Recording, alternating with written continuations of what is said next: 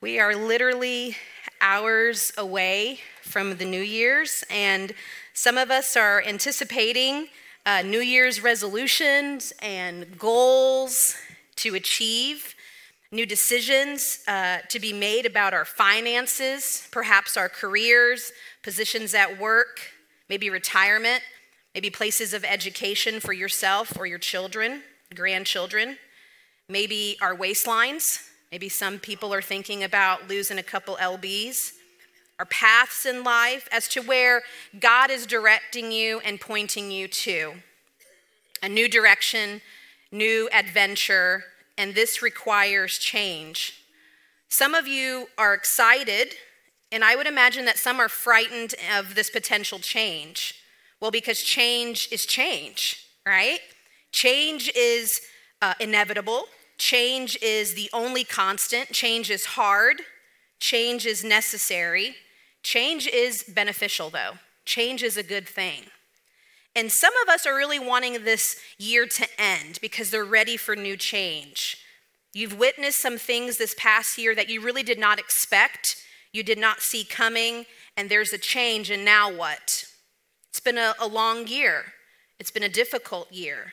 A year met with trial after trial, and yet another year approaches, and we see perhaps unforeseeably new change and trials in the coming year. And I'm going to shock you this morning by saying that you are on trial this morning. When you walked in this morning, you did not know that you were stepping into the courtroom and that you are on trial. But I will kind of warn you, don't worry, I'm not the judge. I'm not the jury. I'm not the prosecutor. I'm not even your lawyer. I'm going to be your courtroom interpreter this morning. It's a really cool job.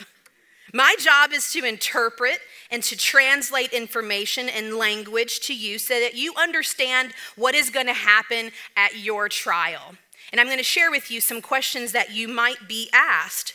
A good courtroom interpreter must have the ability to translate faithfully without adding to the questions or answers given to you. And I will be impartial today because I'm just going to modestly translate information. You will get to decide whether or not you'll be convicted, or if you convince yourself, I got nothing to do with that. I didn't do anything wrong. What's interesting about the words convinced and conviction is that they're similar in spelling, but vastly different in context. Conviction is a firm belief in something, a strong personal conviction. And convincing is a strong belief too, however, it can be persuaded by outside influences and change of environments. Peer pressure is an example of that. These two words mirror thought patterns and behaviors, and in the natural human psychology world, it's known as adaptation. But in the spiritual world, it is not congruent. In the end, how do you tell the difference? One causes a profound internal discomfort, while the other conforms and modifies to meet the immediate circumstances. So one day, there will be a trial, and you'll either be settled in the verdict, convinced you didn't do anything wrong, or you could play the blame game, like Adam and Eve. I hate to really call Eve out, like, did she, take one bite? Or did she eat the whole apple? Did she make apple pie? I want more context there. But by chapter 3 in Genesis, we see that God created, what he had created was really, really good, became destroyed by one convincing decision. Let's go back to where sin began, where it first originated. In chapter 3 of Genesis, we start with verse 1. Now the serpent was more crafty than any animal that the Lord had made. And he said to the woman, this is the enemy. He said to the woman, did God really say, you must not eat from any tree in the garden? And the woman said to the serpent, we may eat fruit from the trees in the garden, but God did say, you must not eat fruit from the tree that's in the middle of the garden. And you must not touch it, or you will die." "You will not certainly die," the serpent said to the woman. "For God knows that when you eat it, your eyes will be opened and you will be like God, knowing good and evil." When the woman saw that the fruit of the tree was good for food and pleasing to the eye, and also desirable for gaining wisdom, she took some and she ate it. She also gave some to her husband who was there with her, and he ate it. Then the eyes of both of them were open. This is a really important note to mark down in your head today. Then they realized they were naked. So they sewed fig leaves and they made coverings for themselves. Then the man and the woman heard the sound of the Lord, of the God walking in the garden in the cool of the day, and they hid from the Lord among the trees of the garden. The Lord called out to the man, "Where are you?" He answered, "I'm in the garden. I was afraid, so I hid." Here's the problem with sin. Sin can be pragmatic. Sin is a sense of you are convinced to cover it up, yet you're also convinced you want more. Sin is like Lay's potato chips. You just can't have one. And oftentimes, sin includes accomplices. Sin skews your rational attempts to thwart the good in you. Sin never offers a holy way out, only more bad decisions, terrible decisions. And by verse 11, God has recognized the turn of events that had plagued the garden.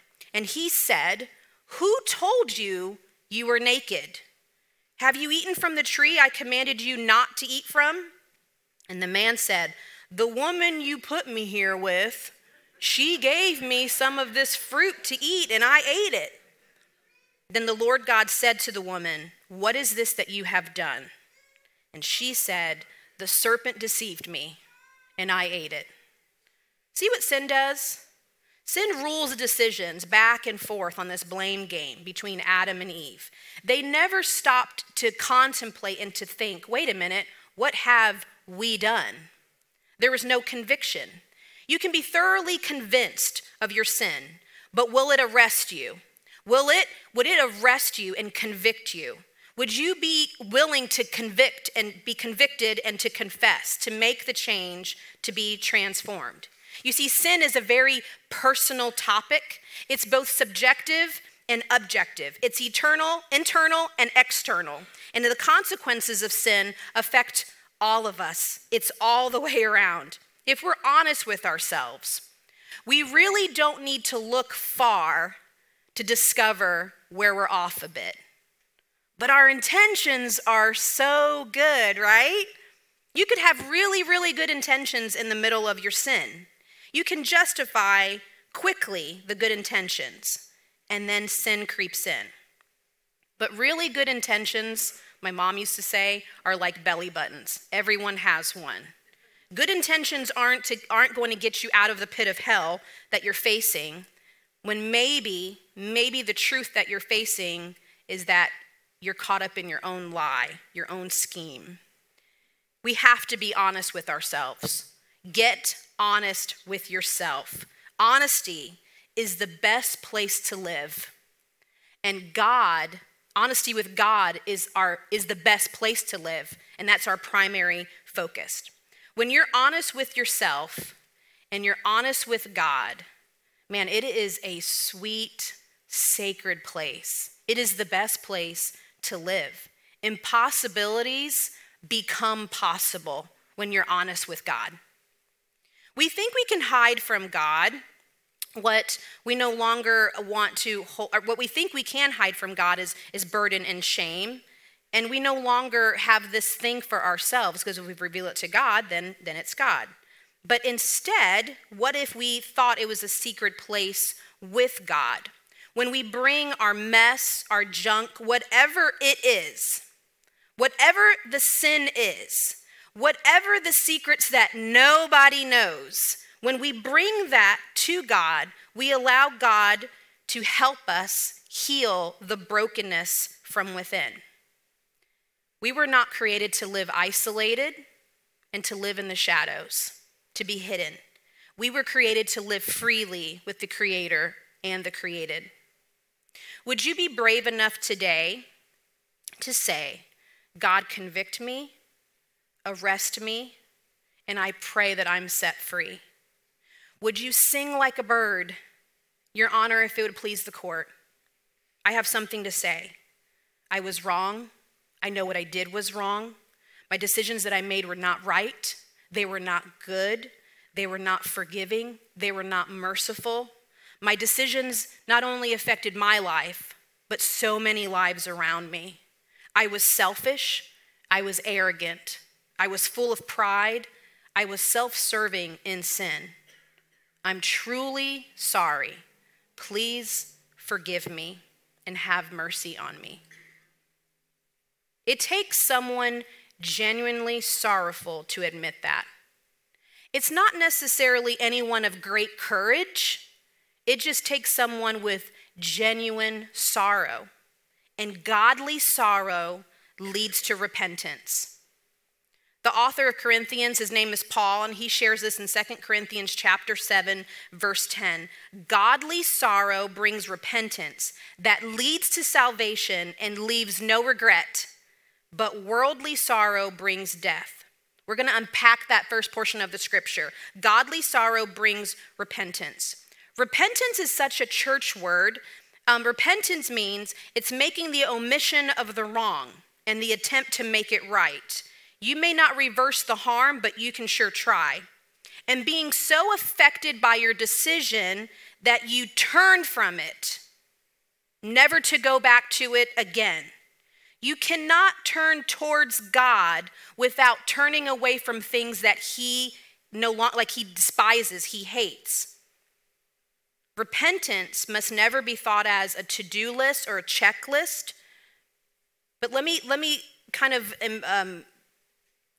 foreshadow this. Repentance is rooted in the idea that God is so merciful that he wants to rescue you. Repentance is the idea that God wants to rescue you. His Spirit is making an allowance to let us know, hey, you're going the wrong way. You're heading for the wrong direction. So come back this way, and he rescues us. And this rescue isn't regrettable. He doesn't bring it up all the time like an earthly father. Like, remember when I got you out of that mess? You know what I did for you. God doesn't do that. He's saying, come to me and let me hear your heart. Let me see your heart. When we repent, God does not regret the decision in saving us, but we have to come to God with a genuine heart. It's a serious work of the heart. It's a wrestling. It's a wrestle like you've never had before because it is a fight for your soul. Your soul's at stake, and something else doesn't want you to live into the fullness that you were created for. The Holy Spirit will bring conviction to transform you, to bring a metamorphosis to your life, so that when you are transformed, that you are living into the life that God had intended from the beginning of time, from creation. Now, there is a character at this trial whose job is only to make your life a living hell here on this earth. That's his job. I absolutely hate to introduce you to him, but that's my job as a courtroom interpreter. He's the prosecutor on this case. He works by using accusatory, man, words are hard, language, namely conviction. That's his job. He knows that you cannot sustain a godly life if you allow sin and shame and guilt to rue the day. Sin and shame and guilt are from Satan himself. The enemy will prosecute with the harshest tactics. The enemy knows how to frighten you, how to keep you feeling trapped, keep you feeling bondage, keep you quiet and afraid. That's his job. The enemy knows what buttons to push. He doesn't know your thoughts, though. Only God does. God is omnipotent, meaning all-powerful. He's omniscient, meaning all-knowing. And he's omnipresent, meaning he is everywhere. However, the enemy has got some guts. He's powerful, too. He knows how to keep you very comfortable, how to confuse you, distract you, fool you, and deceive you. Remember, he's elusive and he's crafty. We can think, believe, know that we can never get out. We can try as hard as we can to get out of whatever situation we are in with failed attempts because fear and insecurity are gripping. That is what he does to us. The character witness that I originally introduced you to earlier that speaks about the same tactics, his name's Paul, he talks about his own struggles in Romans 7. It's one of my favorite books of the Bible. And this is what Paul says. I don't really understand myself, for I want to do what is right, but I don't do it. Instead, I do what I hate. But if I know that what I'm doing is wrong, then this shows that I agree that the law is good. So I'm not the one doing wrong. It's the sin living in me that does it. So Paul has this aha moment. Wait a minute. I want to do what is right and holy and just. I just don't know how to do it because sin is dictating my life. But he goes on to say this in verse 21. I have discovered this principle in life, that when I want to do what is right, I inevitably do what is wrong. I love God's law with all my heart. But there's another power within me that is at war with my mind. This power makes me a slave to sin, and it's still within me. Oh, what a miserable person I am. Who will free me from this life that is dominated by sin and death? Thank God, the answer is Jesus Christ, our Lord and Savior. Isn't that just conviction? Thank God that there's someone that will save me. We understand Paul, don't we? We all get it. We've all been there, that we do what we don't want to do and we don't do what we ought to do, what we should do. What would happen if we took a serious internal investigation of our spiritual lives? Would we cover up our fraudulent dealings with Satan? In matters of speaking for this case, there's a paradox for some. How can I be convicted? I've never committed a crime. I've never killed anyone. Gossip and slander go against the law of God, which is love. If we are not speaking life into those around us, but only darkness by our words and our actions, and that is spiritual death in a sense. I never worshiped anything but God, some say. Your calendar and your bank account will show you what you idolize. Beyond the 10 commandments and even the 7 deadly sins, which are pride, lust, sloth, gluttony, envy, wrath, and greed, would you still be okay exaggerating the stories to anyone who would believe you? Would you still tell the tall tales, the white lies? Because no one will know the truth.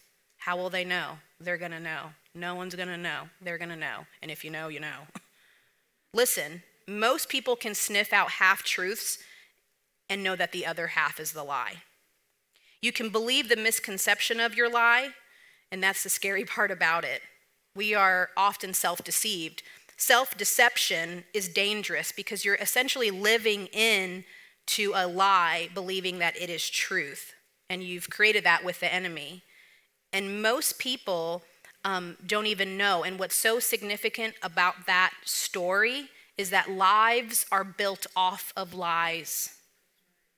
And that is the scary part because we've become numb to it.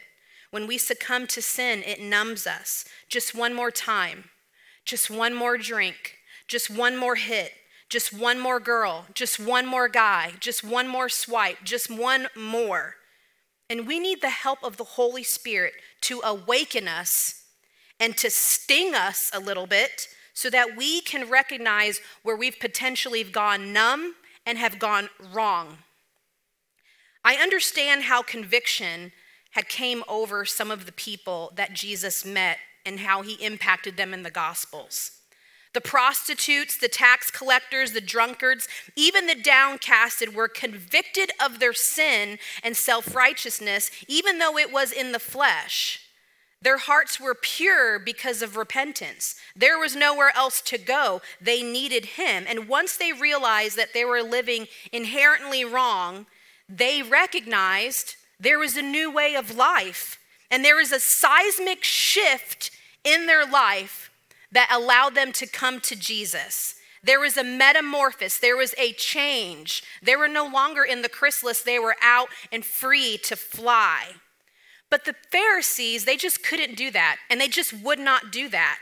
They convinced themselves they did not need Jesus, because what would that mean if they did?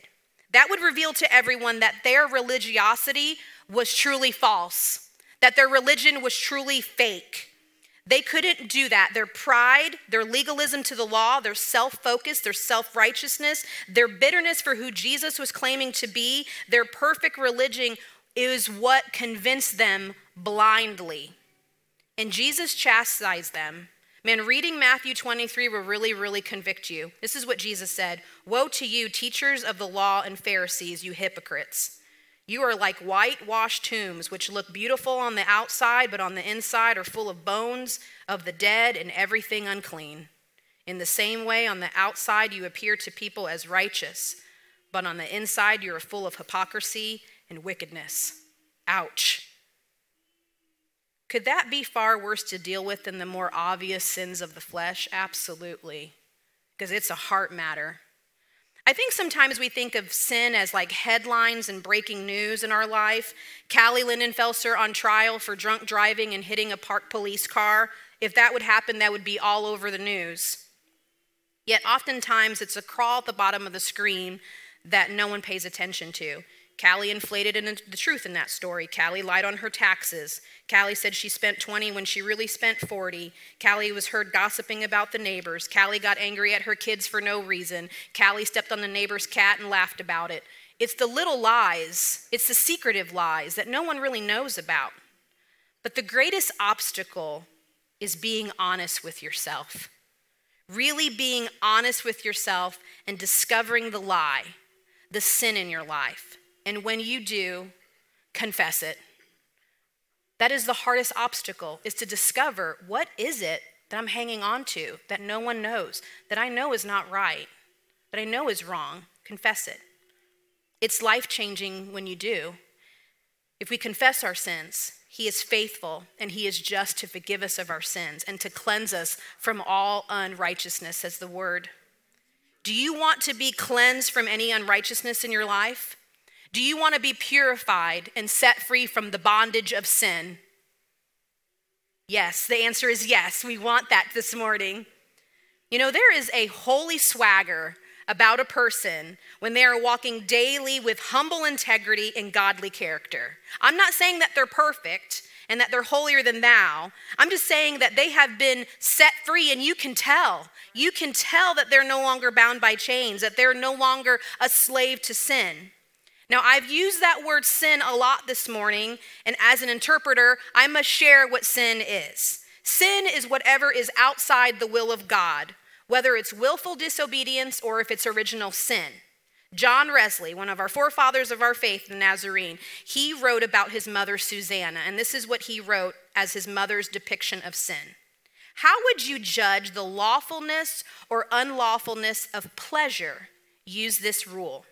Whatever weakens your reason, impairs the tenderness of your conscience, obscures your sight of God, takes off the relish and the thirst for spiritual things, or increases the authority of your body over your mind, then that to you is sin. However innocent it may appear itself. By this you test that you may detect evil, no matter how subtly or how plausible temptation can be presented to you. Isn't that amazing? The relish, whatever takes off the relish of the love of God. Remember how we have to turn towards God? When we turn towards God, we're turning away from things that he is against. Are we relishing this, or are we relishing him? Sin does not include mistakes or lapse of judgment. So you might forget to set your alarm and you wake up and you're late for work and you got to call your boss and say, hey, I'm late for work. But if you continue to do that and you continue to tell your boss, hey, I'm late for work, and you're lying, that's no bueno. That is sin. Now let's unpack the second portion of this verse that we began with. Worldly sorrow brings death. We must change and grow and learn and adapt to the ever-changing conditions of our walk with Jesus. Who you are today is going to be very, very different than your walk with Jesus 5 years from now and 10 years ago. So there's this changing, but he doesn't change. Jesus will reveal to us in the fullness of his time what I'm sorry, not sorry attitudes of the heart that we still hold on to and cling to are. I was there once. I had notions of indifference, not really affected by those around me that were kind of struggling with things, intolerance at its best. But the jury knows the standard of right and wrong in cases. And the jury anticipates hearing testimony and facts of your life. What is the testimony of your life? What are the facts about you that will be revealed one day? Because the jury is listening and watching. The jury is Jesus. Jesus decides the facts in the accordance with the principle of law. Remember, the law is of love. And just like the appointed foreperson who reads the verdict to the open court for the judge to decide the sentence, Jesus says, I am the way, the truth, and the life. No one comes to the Father except through me. Will the jury find in our favor that we exhibit the standard of love or of hate? Exhibit self-righteousness, godly righteousness? Are we petty with our attitudes about how we're perceived or not perceived? Do we exhibit a forgiving spirit or a withholding spirit? Do we hold grudges because we feel like that person does not deserve mercy or forgiveness? Do we exhibit slander or gossip rather than speaking life and blessings into people? Do we exhibit behaviors that you know are not moral or ethical in your character? What about how we see the people of different color, different ethnicities, or the conditions that people live in that are not held up to your standard? Does it affect me? Not really. It's not my problem. And see, that's the problem. It's a heart problem. God grieves over this. And this is the sin that we often don't recognize because it's not of the flesh. It's the lack of grieving with God over these primal things that began in the garden. And this is what Paul says in the remainder of this passage that he's sharing. Paul's concept is not about being perfect, but of a holiness that's internal, and it changes the attitude of our heart. Perfection in the Western standard culture of thinking is filters and facades. It's perfect because I put a filter on it. No one will see the broken me. I filtered it. But what Paul is saying is so interesting. He's sharing that the standard of personal, perfect holiness is not just getting rid of the bad by filtering it, but a continual pursuance of godliness and of holiness on the inside. He's implying that Christian perfection is a continual process of cleansing of our internal filthiness of the flesh to becoming more Christ-like every day. That is what Nazarenes called entire sanctification. Activating the fruit of the Spirit in all we do: love, joy, peace, patience, goodness, kindness, gentleness, and self-control. So the question that you're asking, I know that you're just dying to ask this question: what is the purpose for my sorrow in my sin? It is to bring you to trust in the work of your lawyer. It is not your sorrow that cleanses you from sin, but the blood shed on the cross. It is the goodness of your lawyer that leads one to the cross. In doing so, the purpose for the sorrow of your sin will be revealed. You have the best lawyer in the courts of heaven. The Holy Spirit is your lawyer. The Holy Spirit is your wise counsel. He helps you in your fight. He provides everything you need for your trial. He is full of hope and a faithful encourager. The Holy Spirit is full of power. To name a few: wisdom, knowledge, and understanding. You can call the Holy Spirit anytime. He will never put you on hold, and the receptionist won't say, "I'll call you back." He will call you when you call him. And he has a direct line to you, and you have a direct line to the Holy Spirit. He is sharp, and he is always on time. He will never fail you. The Holy Spirit never fails. But God is the judge. Oh no. He makes a decision. Sometimes harsh punishments are required due to the severity of the sin. Yes, the hand of God is the gavel, and he will bring it down because a decision needs to be made. I think sometimes we think, oh, God is so good. No, there was a time where his hand came down on people. There was a time where there needs to be a punishment, and he showed it in the word. But God has all authority to proclaim someone guilty or not. God is not an ordinary judge looking for the harshest punishment. He's a kind judge looking for any way possible to acquit you by bringing the counsel of repentance in hopes that you would recognize your actions, your behavior, your attitude towards sin, the repentance of it, to changing, the pivoting, and moving forward in that direction. Because our judge delights over us, he delights in showing mercy. In the book of James, it says that mercy triumphs over judgment. Isn't that good? That his mercy triumphs over judgment. It's not just good to hear that his mercy triumphs over judgment, but to know that it was displayed on the cross and who was nailed to the cross. The judgment was death, and the penalty was the carrying it out on the cross. And there was one that did that for us. Are you willing to plead your case and your cause to Christ Jesus about what you've done today? Are you willing to lay down your justifications for your sin this morning? Would you stand blameless before the court, justified? In the courtroom of public opinion, that feeling will crush you. We care more about what everybody else thinks about us. But Jesus is life-giving. He gives you life to stand blameless. He's the one we need to spend our time pleasing and care more about, less driven by our own desires, desires of others, or desires of this world, but more driven by his desires. Listen, the verdict will be read one day, and I have hope for many. There's a great hope for you, but that's a personal hope. And there's individual, maybe in this place, influenced by in our circles that do not know Jesus. We have been given grace and an obligation to help them understand who he is, what he has done, and what grace is. Grace is a power that enables us to love and to motivate in seeking people to love together and to love God. Jesus died on a cross as a sacrifice for our sins. And it was that grace that saved us. And we offer this story of hope to those all around us who are desperately needing this grace. Forgiveness of sins and the eternal life are available to all who accept Jesus Christ as their Lord and Savior.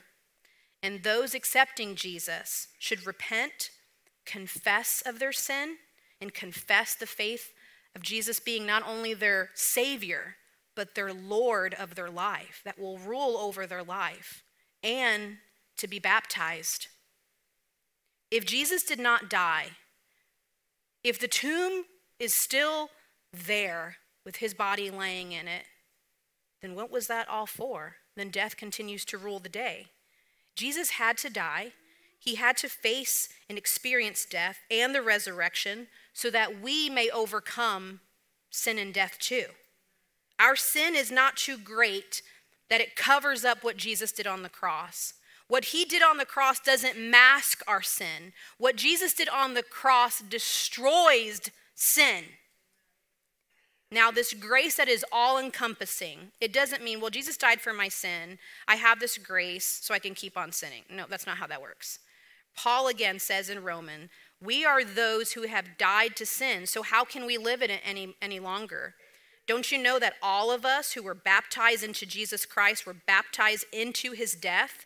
We were therefore buried with him through baptism into death, in order that, just as Jesus was raised from the dead through the glory of the Father, we too may live a new life.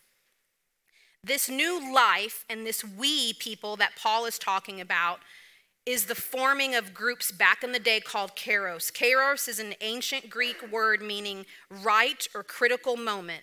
It wasn't a novelty, it was a necessity. It was a critical time, a right time, a necessary time to create spaces and places where people said, I once was, but now I am. So that the church was stronger in the culture, that it was stronger in the community of people, and stronger in the missional ways that they would live out and love God.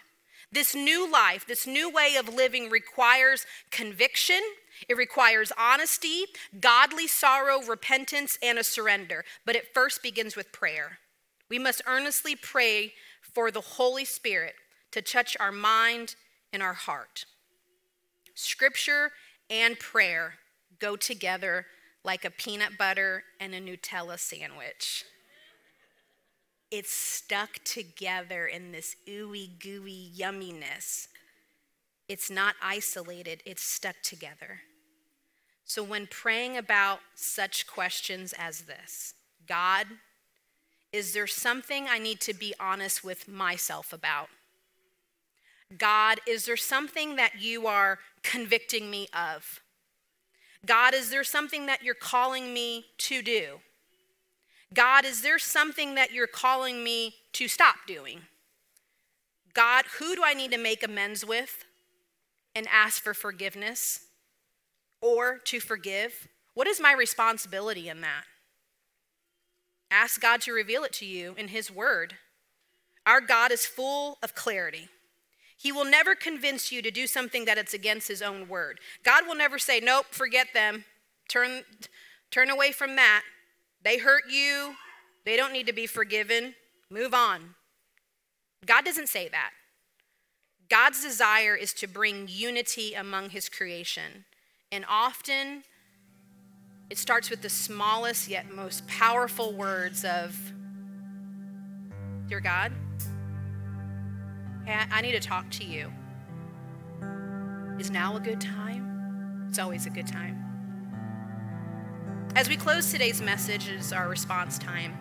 I began this message by saying that change is inevitable, change is hard, change is necessary, but change is a really good thing. And some here today, I believe, need a change.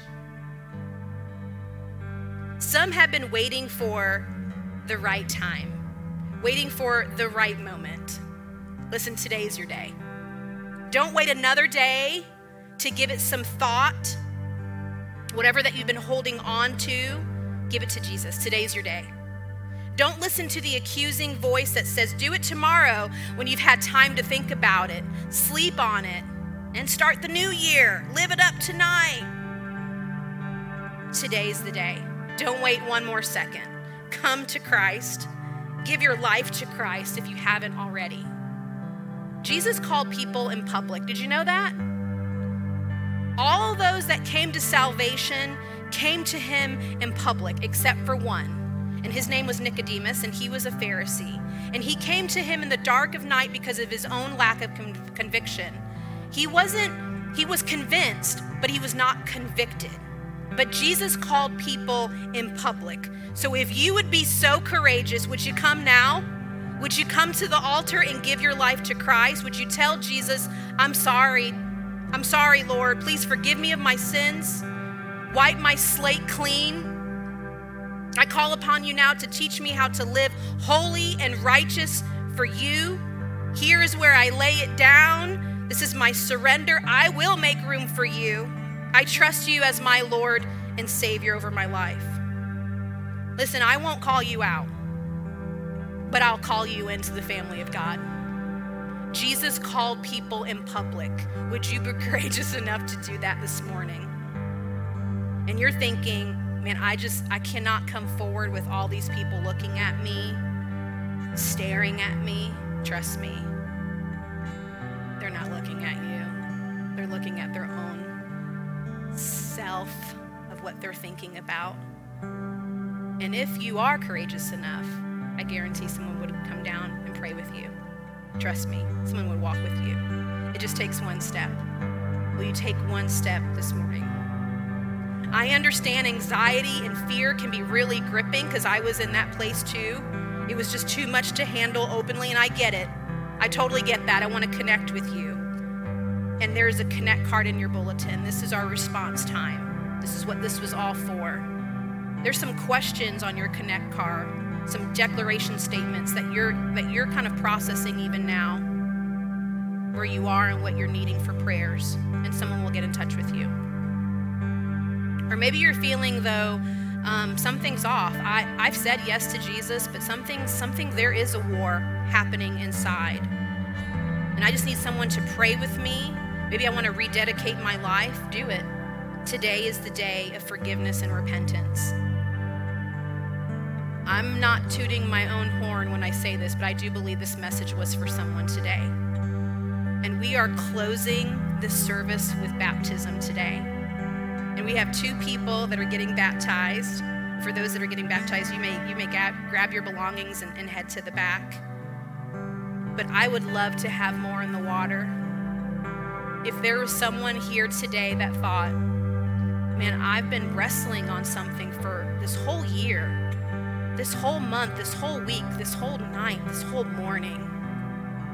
Could it be you? You're probably thinking, I want to, but I'm not ready. I don't have clothes, I don't have a towel. Guess what? I removed all obstacles for you. I went to Walmart yesterday and I got clothes and I got towels. I've got it right down the hallway. I've removed all obstacles for you this morning. They're just outside the doors, and there's bathrooms down the hall. You can follow this big guy if you want to do that. And you're thinking, you know what, I want to, but my family's not here. That is okay. We're live stream, right? Yeah? I'm kidding. We will work it out. There's baptisms here all the time, and you can write that down on your communication card. Hey, I want to be baptized, but I really want my family here. I want them present. We'll get in touch with you, and we will make that happen for you. But this is an opportunity to make a life-changing decision today, to say your yes to Jesus in this moment. I want to end this message on a focus, some challenge that we have for ourselves. Fresh and new hope and some celebration, and there's places to mark on your communication card. The first one is, God, help me be honest with myself and with you. Jesus, teach me how to trust you. Holy Spirit, guide and direct me on my next steps. And here's some celebrations. I've accepted the Lord Jesus as my personal Savior, and I'm challenging you to tell someone, tell anybody, tell everybody that you've accepted Jesus as your Lord and personal Savior today. And if this is you, we know that all of heaven is celebrating right now. That someone said yes, and a soul is saved, and they would be reunited with the Creator one day when our time has come. And lastly, I would like to be baptized. Please have a pastor reach out to me. And one more thing, the Kairos groups of people. I really challenge those that are attending, and maybe you're new today, get in a group of people. It is life-giving. There's new ones starting. The beginning of the year, we have Sunday school groups. We have all kinds of groups for all ages, all genders, everyone. You need people that will not only pray with you, hold you accountable, but just for fellowship, just to laugh and enjoy life together. Now, as we close today, I'm still calling on that one. If you are feeling led, I'll meet you back there, and let's do this. Rebecca's going to close us now.